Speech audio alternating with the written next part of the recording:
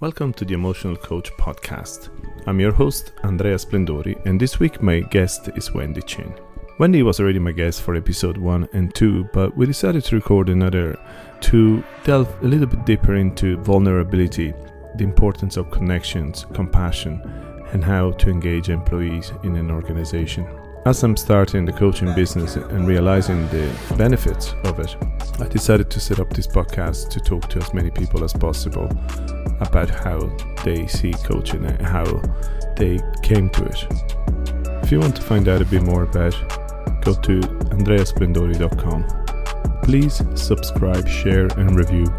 It's the only way podcasts like this have a chance to survive.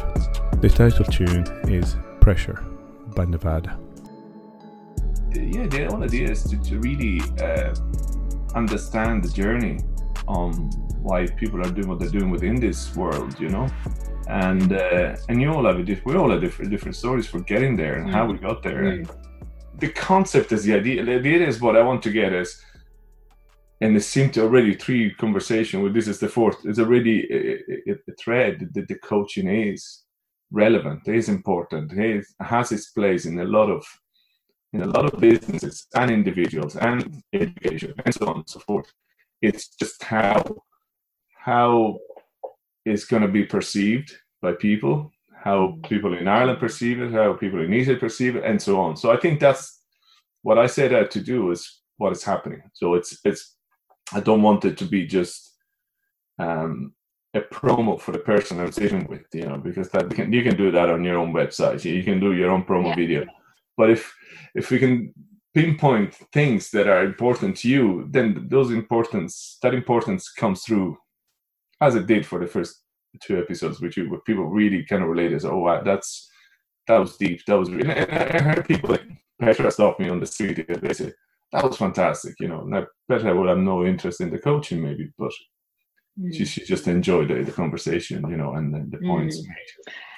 Yeah, so it's an interesting one, and I said it actually to a previous client of mine. I said it would not be my style to be so vulnerable,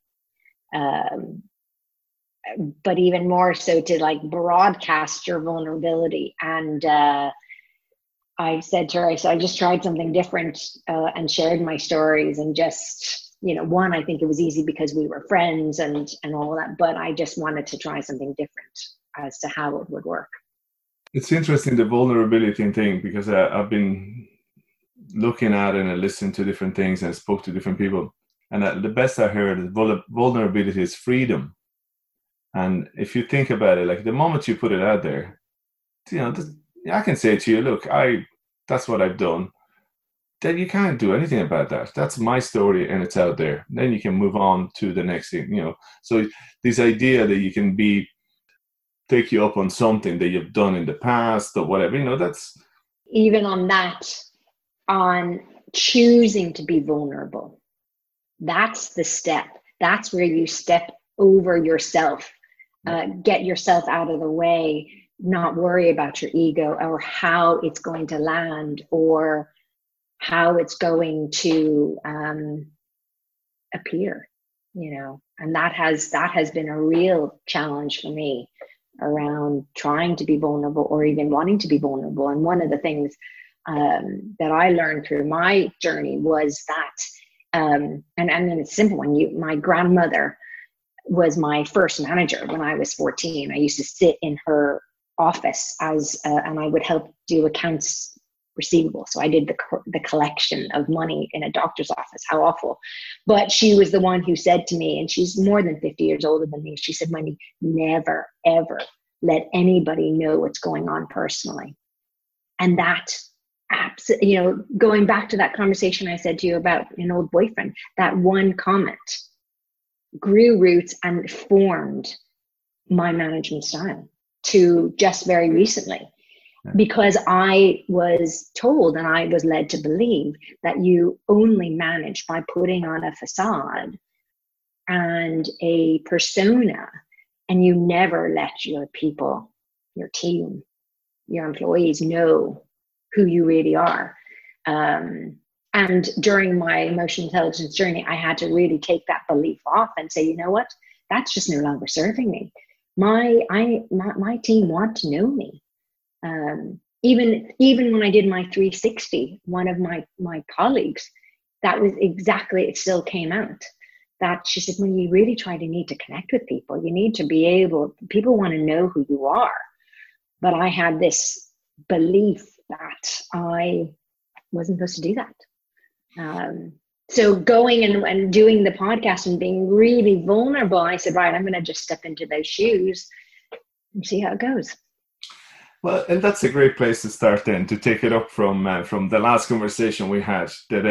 So the last conversation we had, it was 2 episodes, and we got some great feedback from listeners. They just really, really enjoyed the conversation, the topic, the depth of the topic, the way you went in further details. But as I was saying, they really enjoyed the fact it was personalized. You talked about you talked about your family, you talked about real examples of how emotional intelligence worked for you. And today we're going to talk about that emotional intelligence, that is not really a fluffy thing. It's not a softy thing. It's a bit more than that. What do you say about that? Yeah, and it's a really interesting one, because I believe that and as I said to you in our last call, emotional intelligence is not new. It has been in existence for 30 plus years. It's well researched, it's well evidenced, but a lot of leaders and a lot of those corporate purse holders, they have always seen this as a soft skill. It's a behavioral skill, and they made it view that the hard skills are the one. Well, they need to be able to problem solve, they need to be able to do maths, and they need to be able to read and write and all of that. Those are the hard skills. But actually, emotional intelligence is hard. It isn't soft or isn't fluffy. It's a hard skill. They're hard competencies to really learn, because if you think about it, you've got to really peel back those layers. If you think of yourself as an onion, and each layer you peel away, you're getting to the core of what's really the issue. So that's why I suppose I talk about that emotional intelligence is not soft or fluffy. Actually, it's a hard skill. And I think that particularly now, as we're going through so many changes, globally, if companies can hardwire the importance of those skills, those emotional intelligence skills, that they're not soft and fluffy. I have a very good friend who's head of learning and development for in the leadership program for a global company. And I asked her, I said, what's your view? Are you bringing emotional intelligence into your learning platform? And she said, not really, because my CEO, or the one whoever holds the purse money, still believes that it's soft, and that it's not a set of skills that they should invest to develop. And that's really tough. But what's really interesting is I had read a recent article that Deloitte's put out, and they said that over 53% of their respondents had said that in the next 3 years, more than half to all of their employees will need to be reskilled because of the global landscape in terms of what's going on. And I know even from your own experience getting into coaching, well, you have done a complete change, a complete reinvention. And a lot of companies, as they try to figure out and navigate through the new world that we're in, well, what skills do we have? What skills do we need? And it's really, at the core of it, I would hope that organizations will see, if they can build and hardwire emotional intelligence into their organizations, how much more effective they could be, because their employees will be more adaptable. They'll be able to be more creative and more innovative. And it was interesting that same report that I read from Deloitte's, it said that we're now in the age of imagination, no longer the age of production. So, well, if we're going to be imaginative and really have to be creative and innovative, how are we going to do that? How are we going to do that if we don't have the skills to do that? But if I go back to your friend that is in that leadership role, and she has an obstacle, the CEO, whoever, the purse the purse holder is saying, no, it's still soft. I don't have the budget for this. I'm not. I mean, are the obstacles really based around the fact that we don't have reports showing, so far, we don't really have reports showing that something like emotional intelligence could affect the bottom line? Because, I mean, the guys holding the purse is going, okay, look, I can reskill these guys to do whatever the company's doing, web designing or whatever, as opposed to spend money on an emotional intelligence program that I'm not really sure what's going to do to my bottom line. Is that one of the obstacles? Yeah, and the thing is that there's lots of studies. As I said to you, emotional intelligence is not new. It's research-based, it's evidence-based.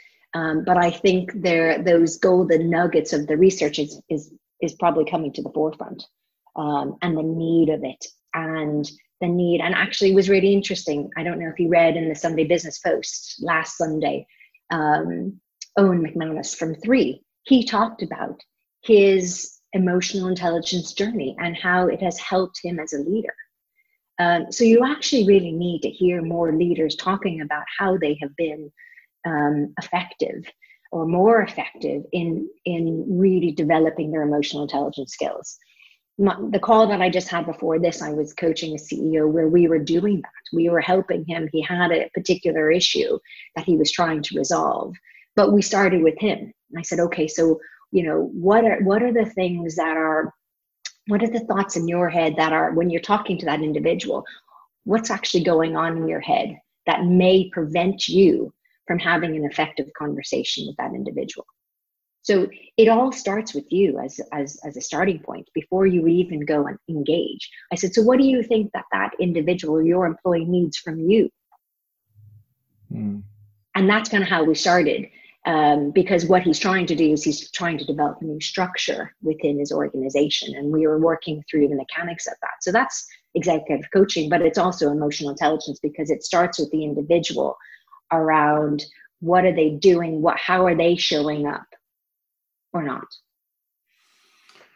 Okay, but if we stay with I suppose it's corporate well-being, and that is another word that people are discussing at the moment. Making sure that the corporation, that the company is actually not just paying lip service to a well-being of like at the moment we're going through this turmoil, and so many people are going to be reshuffled, and then they don't have the tools to figure out what they're going to do next.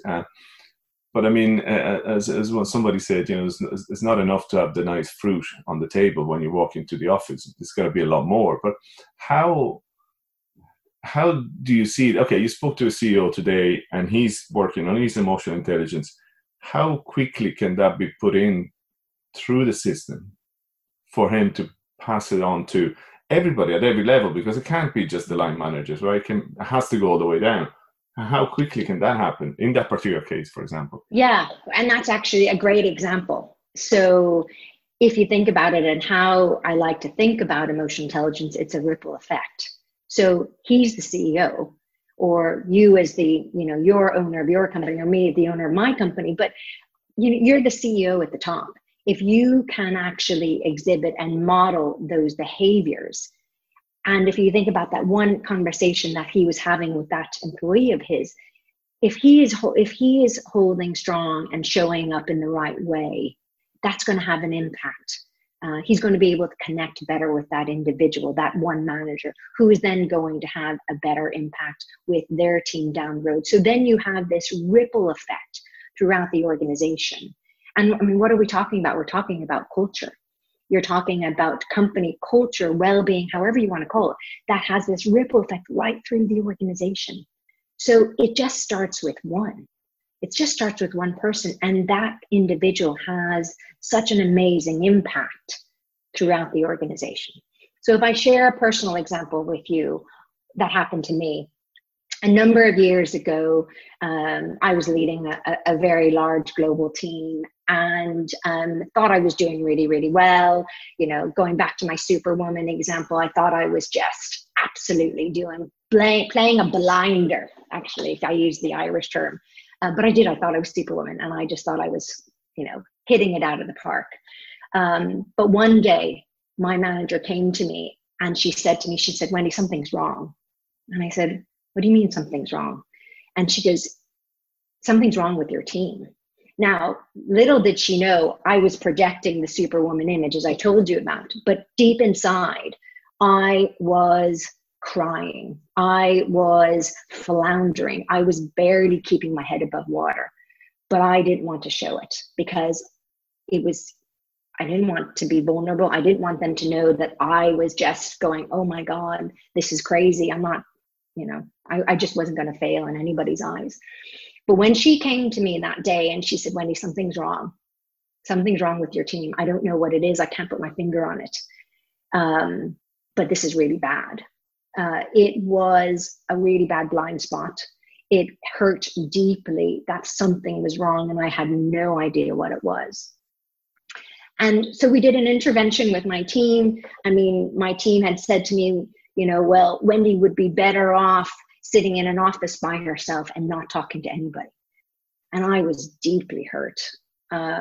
So much hurt that I, would have cried for a long time by myself, but just said, I'm not a mean person, and then, so now when I reflect back, what happened was I wasn't connecting with my team at all. So I was showing up to my team meetings, I was showing up to my one-to-ones, and I was there, right? And I'm saying, well, what do you mean something wrong with my team? I'm there, I'm having my meetings and all that. But actually what was happening is I was listening to them, but I wasn't hearing them.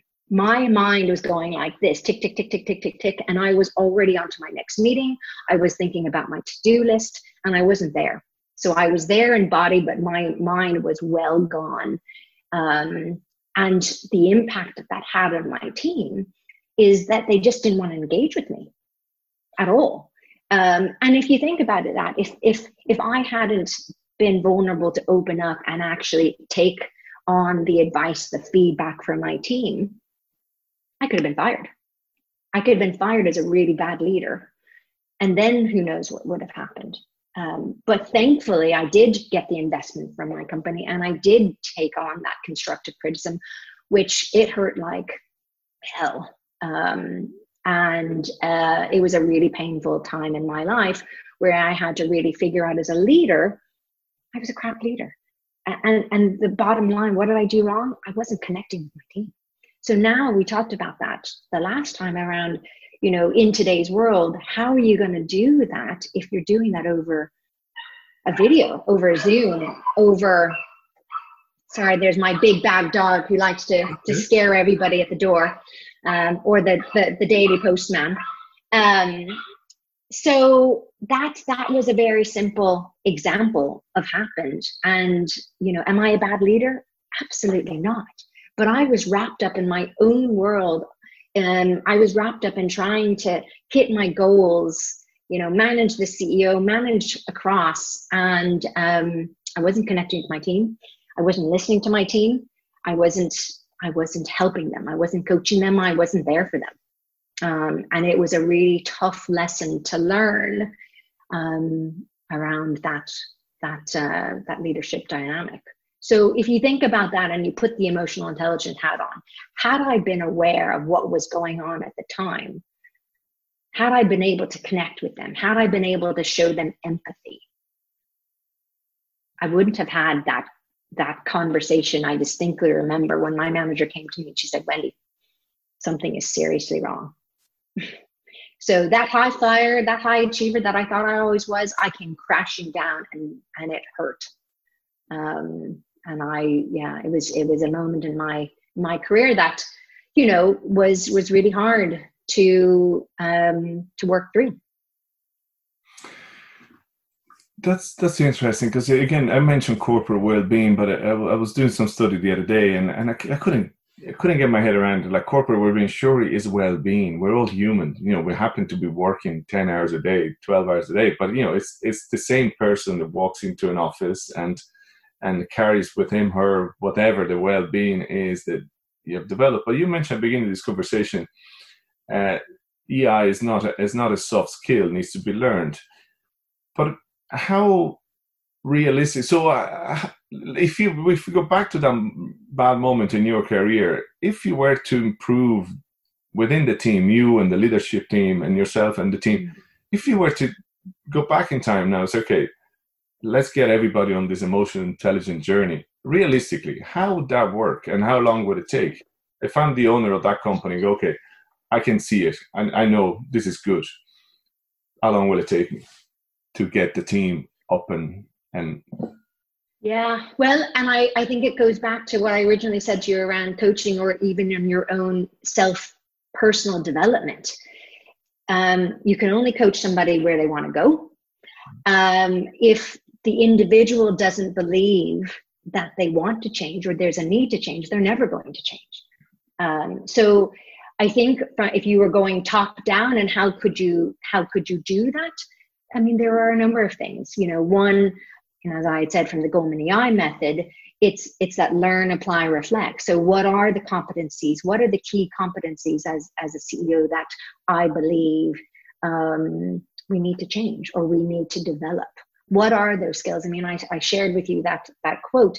If over half of the respondents to the Deloitte survey said that they're going to have to change the entire skills, or at least half of them, in the next 3 years. Well, how do you do that? So it's trying to identify what are the gaps, what are the competencies that you're really trying to fill, and then how do we help them learn them? How do we help them apply them? Giving them that it's okay, that they've got to develop these skills, that they're not going to be, I suppose, looked down upon because they're developing. I mean, that is what personal development is. It's about growing. It's around reskilling yourself. It's around developing yourself to be better. So to answer your question, I suppose it's how long is a piece of string, but everybody, you might just be working on one. Actually, here's a really good example. One of my other clients had said that they're trying to build and bring in agility and innovation now. That's one of their core values. And particularly in the global landscape that we have, they don't have the budget to hire more people, right? But they need to be able to do more with less. That sounds familiar. And how are they going to do that? So we talked about how can you build that agility and that innovation competency or value, depending on wherever sits within that organization. How are you going to build that? Well, you've got to grow that competency. You've got to be able to help those employees who've never done this. I mean, let's be honest, change is hard and change is not easy. And lots of people will avoid it at all costs. But they have to be able to be, particularly now, be adaptable and being open to change and being open to reinventing themselves, because, with everything that's going on with, AI coming in, machine learning, so many jobs are going to disappear because technology will take them over. So what's really going to differentiate us? It's going to be our personable skills. It's going to be I almost call it our secret power, to be able to set ourselves apart. If you had 10 employees and you're looking at all 10 of them, and 9 of them just put their head down and just kept going, well, that might be fine, well and good, but those 9 you're not going to promote. The one you're going to promote is the one that demonstrates the ability to lead or to be empathetic, to be able to be adaptable right now. That's going to help you lead into this next new product that you're delivering, or your next new norm, or your growth strategy. Those are the individuals. So you really are going to, whether it goes back to the purse strings, but you really are going to hire, promote people based on their emotional intelligence, whether you call it that as an umbrella term or specific indicators. That's really what's going to happen.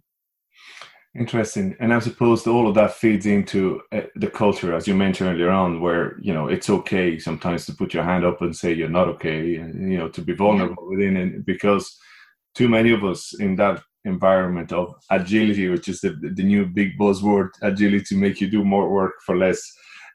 But we all been there, where you're trying to do as much as you can and you work all hours of the day and night. But sometimes it's good to put your hand up and say, look, I'm struggling here, and to be within a culture that allows that. And that starts from the CEO, right? He or she needs to understand that's okay. Yeah. And even you go back to Owen McManus's article that he did in the Sunday Business Post, he talks about being vulnerable and how that has, really shaped his leadership style. Now, when someone's vulnerable, and we were talking earlier, you have to move yourself out of the way and feel okay to be vulnerable. So that does come from, one, a sense of a strong self-awareness, but also, I suppose, in one sense, in that culture, that it's okay to be vulnerable. It's okay to show up in terms of who you are. And that means so much more. I mean, that you are able to connect with individuals at such of a deeper level because they're sharing in terms of what's going on for them. So if for leaders who are going from Zoom call to Zoom call to Zoom call, and you've got so many things on your plate, just spend the extra 5 minutes, spend the extra 10 minutes, and actually just try to connect with them and saying, how are you? How are you doing? Not, have you done this, this, and this, and forget about the person as an individual. I think the other thing one of my clients has said that has been so nice during this period is what she has noticed is that there's a really lovely sense of kindness that's coming in. And that comes back to your well-being piece. Now, if we could only continue to hold that sacred, because that level of kindness, that level of humanity is really what's going to help us get us through into the next piece. If people start going back into those directive leadership styles of saying, do this, do this, do this, this, their teams are going to be walking out the door because they don't, do they not realize that I've got 10 kids in the background who are sitting all on their iPads because I'm trying to work, because I have to work and I need to make money. So it comes across in all different aspects. Mm-hmm. And it's interesting, actually, when I was talking to Paul McManus of Extensions for this podcast, he was talking about the loneliness of the CEO. Sometimes you end up being promoted to that role where you are, all of a sudden you're on your own and you're a lot of responsibility, sometimes beyond what you expected. And I'm not justifying the CEO, but I'm just saying that there's a conversation that needs to happen. The guys, the line manager needs to understand, and so does everybody else. And you say, well, obviously we kind of touched already on it, but employee engagement within the realm of EQ. Tell me a bit more about that. How do you see that being a positive? Yeah, so I think that it ties back to culture. So what is, even now it's difficult. How are you going to engage with your employees? As we talked about, you're not, in our last call, you can't walk down the corridor and see hundreds of people on the phone or doing whatever. Those days really aren't there. Well, at least for now, as we're still all kind of semi-locked in. But in terms of employee engagement, it goes back to that humanity piece, that goes back to being able to really connect with them. How do we connect with them? Are we, even what I said the last time, are we listening to understand them, or are we listening to respond? If you go back to that painful point when I was, leading a global team, not that I didn't care about my team, I was just so wrapped up in my own head. I wasn't there. And it had just disastrous impacts. So it had negative ripple. And it went right through my team, where they said to me, well, just go put her in an office and close the door. And I was shocked and I was hurt. Anyway, so it's just a painful time. So it can, that level of connection, that level of listening to them, what's really going on for them, showing them the empathy, that is critical.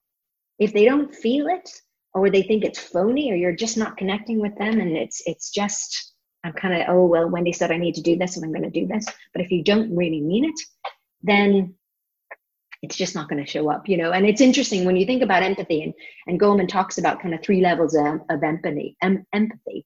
The first one is just cognitive. So I'm just trying to understand, right? But it's just still in my head, right? Then the next level of empathy is around the emotions. I'm trying to feel what's going on. And then the third one is what people call even compassion, that I understand what's going on, I feel what's going on, and I then take action. So what can I do for you? Or how can I support you in terms of what you're going through? That's the level of connection. that will have an immediate impact around engagement. So if you think about it, that could be one thing that managers could do right now that will have, how are you? I mean, it sounds very simple, but it has such a huge impact on engagement. And I think particularly because our unemployment is just really skyrocketing in here in Ireland, across the US, people are just thankful and holding on to their jobs, whether they're engaged or they're not engaged. And that's going to be really tricky because their level of engagement they're more, even going back to Maslow's hierarchy of needs, they just need to make sure they've got cash coming in because they've got to support their family, they've got to support the roof over their head. But I think it's an opportunity to really hook them in and engage them, help them, grow them, so that they can still really blow the lights out for you and be with you. Going back to my other client around to be able to be agile and innovative with less. But you've got to give them that space, and you've got to really show that you really care. I know it sounds really simple and really silly, but it is. So many people forget that. And going back to that same client, her biggest worry now that for her employees, they all are back at work. So her biggest worry was, are we gonna miss the kindness that we've had over the last quarter? Interesting. Let's take that example then, because okay, if we just park aside the big Google, Facebook, and all these gigantic companies, we start with the SMEs, where a lot of hopefully the rebirth is going to start from, the small companies, the 10, 20, 50, let's call it 50 employees. How would you, let's say I'm the CEO of that company, coming to you and say, Wendy, I do really want to start this, transforming my company to be more emotional intelligence, be more compassion in the company. What do I do? What do you suggest to them? Yeah, so I think there are a number of tools. And so if we take the tool route first, and then I can come back to, okay, well, let's say I don't go that tool route. But the first one I would do is really look and look at even doing a 360. Have your peers, have your employees tell you what's going on. Yeah, and this is different. Remember, I was saying to you last time, the Goldman 360 is done with Korn Ferry, so it's about their emotional and social competencies, and it rates them in terms of all of those areas. I would actually do that first, because that's a real eye-opener, because the whole purpose of that is to say, well, how do I see myself and how do others see me? So that is a tool kind of method. The other one that is even more simple is ask for the feedback, but ask for real feedback, but be prepared. And if someone's giving you feedback, don't judge that person, right? But just listen. Just listen. As if I was the CEO of the SME, I would just listen. Hear what your employees have to say. Give them the space to be open and honest, and not be fearful about, gosh, is he or she going to fire me because I've just said X, Y, or Z? They need to be able to that. And then the other one that is probably a little bit less subtle is, I call this pay attention to those tender moments. Now, that's not in a romantic sense, but pay attention to those moments when you've had an emotional reaction to something. So if someone has asked you a question or someone is something and you've had this reaction, I would just actually sit down and pause and say, why did that get me so upset? Or why did I respond in that negative way? What is that? That's that, responding and listening and paying attention to those tender moments. Now, maybe again, it sounds too emotional or too romantic. But that's what I mean by that is, why am I reacting the way I'm reacting?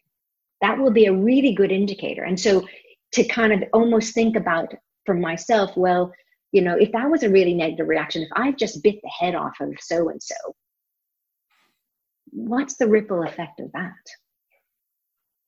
So, I mean, that's, go back to my other, my crap moment in my career, I couldn't even see it. I couldn't see that, my employees, my team just felt nothing and that I wasn't there. And they could have walked right out the door because I didn't care. And then I would have been in another hole. So those are kind of two simple things that you could do as the CEO of an SME straight away and be open to that rather than, I've got to do this, this, this, and this. Actually, if you just take my leadership lesson where I learned the hard way, you just put that aside. And even one thing that I was suggesting, that I often suggest while I'm coaching, is, I'm having a conversation with, one of my direct employees. Before you actually go into that conversation, what's your agenda? Right? Own it. Put it down on the table and leave it there for a second. If you really want to develop your empathy skills, put your agenda down on the table just for a minute, because it's not about you. And ask that, and change perspectives. Think about, well, how is he or she feeling, coming onto this call? What might be going on for them? If you just do that and you really hone in on that empathy competency, you'll be in a much better place. You'll have employees that will stick with you, who want to help you get through this new normal that we're in. Brilliant. Yeah, it is simple. And I guess then the role of the likes of yourself or coaches or trainers or whatever to start off that process could also be an important intervention, where you bring somebody external just to get you on the right path and then move on once you have that culture within the company. Yeah, great. It is. I do agree with you. I do believe it's a simple, and for me it's all about conversations. The more conversations, the better we're all going to be. But last thing I want to ask you, and I know we can talk forever, we might do another one again, because I'm sure you come up with something new in a few weeks' time, but meditation.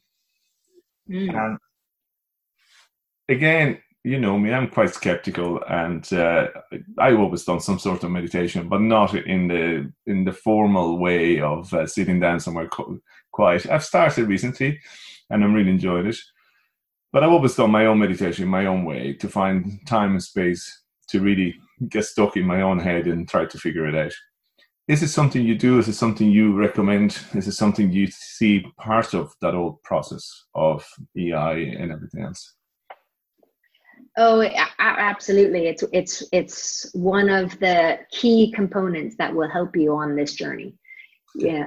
So in terms of what I do, and what Goleman also helps, and if you think about what they're trying to do, is what the meditation actually helps you do is manage your own emotions, manage your thoughts, manage the way, and give you that space or that time to pause, to really gather your thoughts, so that you can manage your response so much better. So it is absolutely meditation. So whether people meditate, whether Goleman talks about lots of different micro techniques that help you to gain control. So you've been triggered by something, right? But it's that space there in terms of how you gain control of how I want to respond. So whether you do that through meditation, whether you do that through just taking a very simple 3 breaths in your head and just stop and calm before you respond, that is emotional intelligence. That's where that lovely place can play out in terms of, am I going to just blitz that person because I'm so upset, or actually am I going to try to handle it a little bit differently? So for me, what do? I do a couple of things. I do some meditation. Yes. I've only recently started, and I would have been a big skeptic of meditation in itself, and kind of thought it was just really hokey and pokey.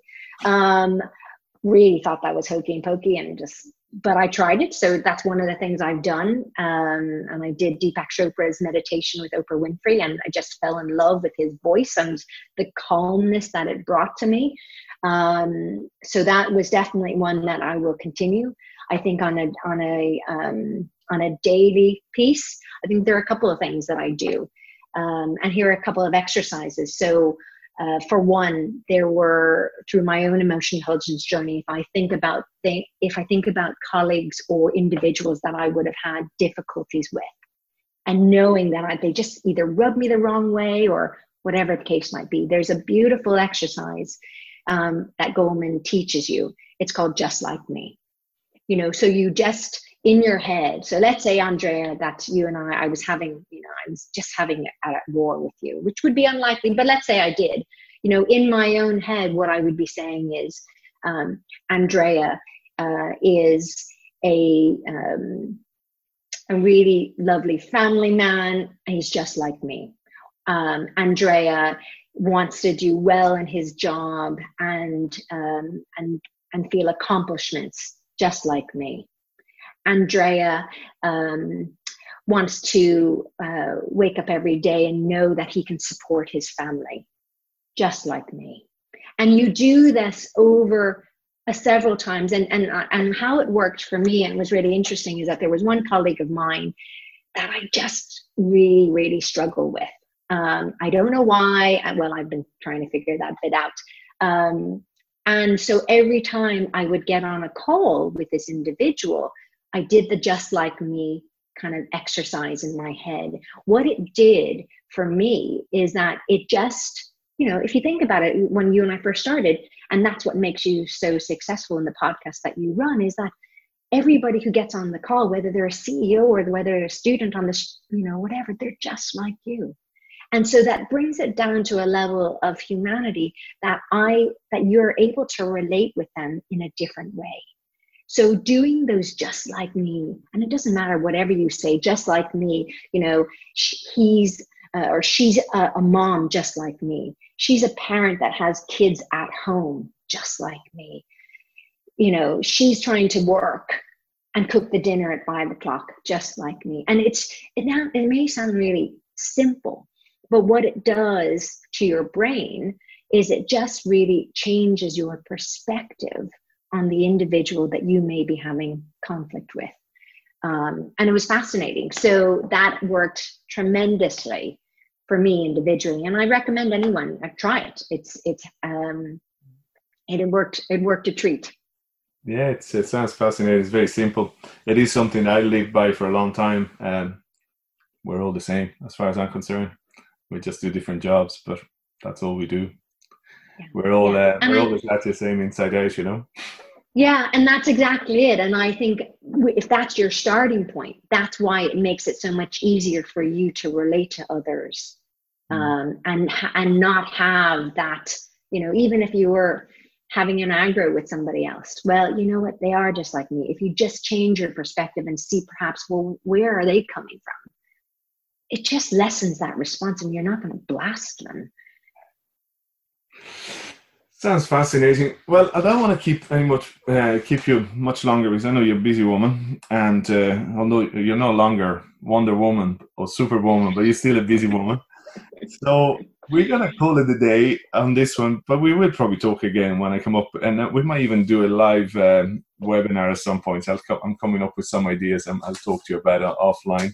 You never know, it might involve you in that, just to spread the good word of this much better way to live. Just be a little more compassionate to one another, and that's about all there is to it. Yeah, we're still going to be struggling with whatever economics and world pandemics. That's always going to be there, but it's out of our control. We can control everything else, so let's stick with what we can control. So Wendy Chin, thanks a million again for your time, and I shall talk to you soon. Thank you so much. Appreciate that. Nevada County autograph.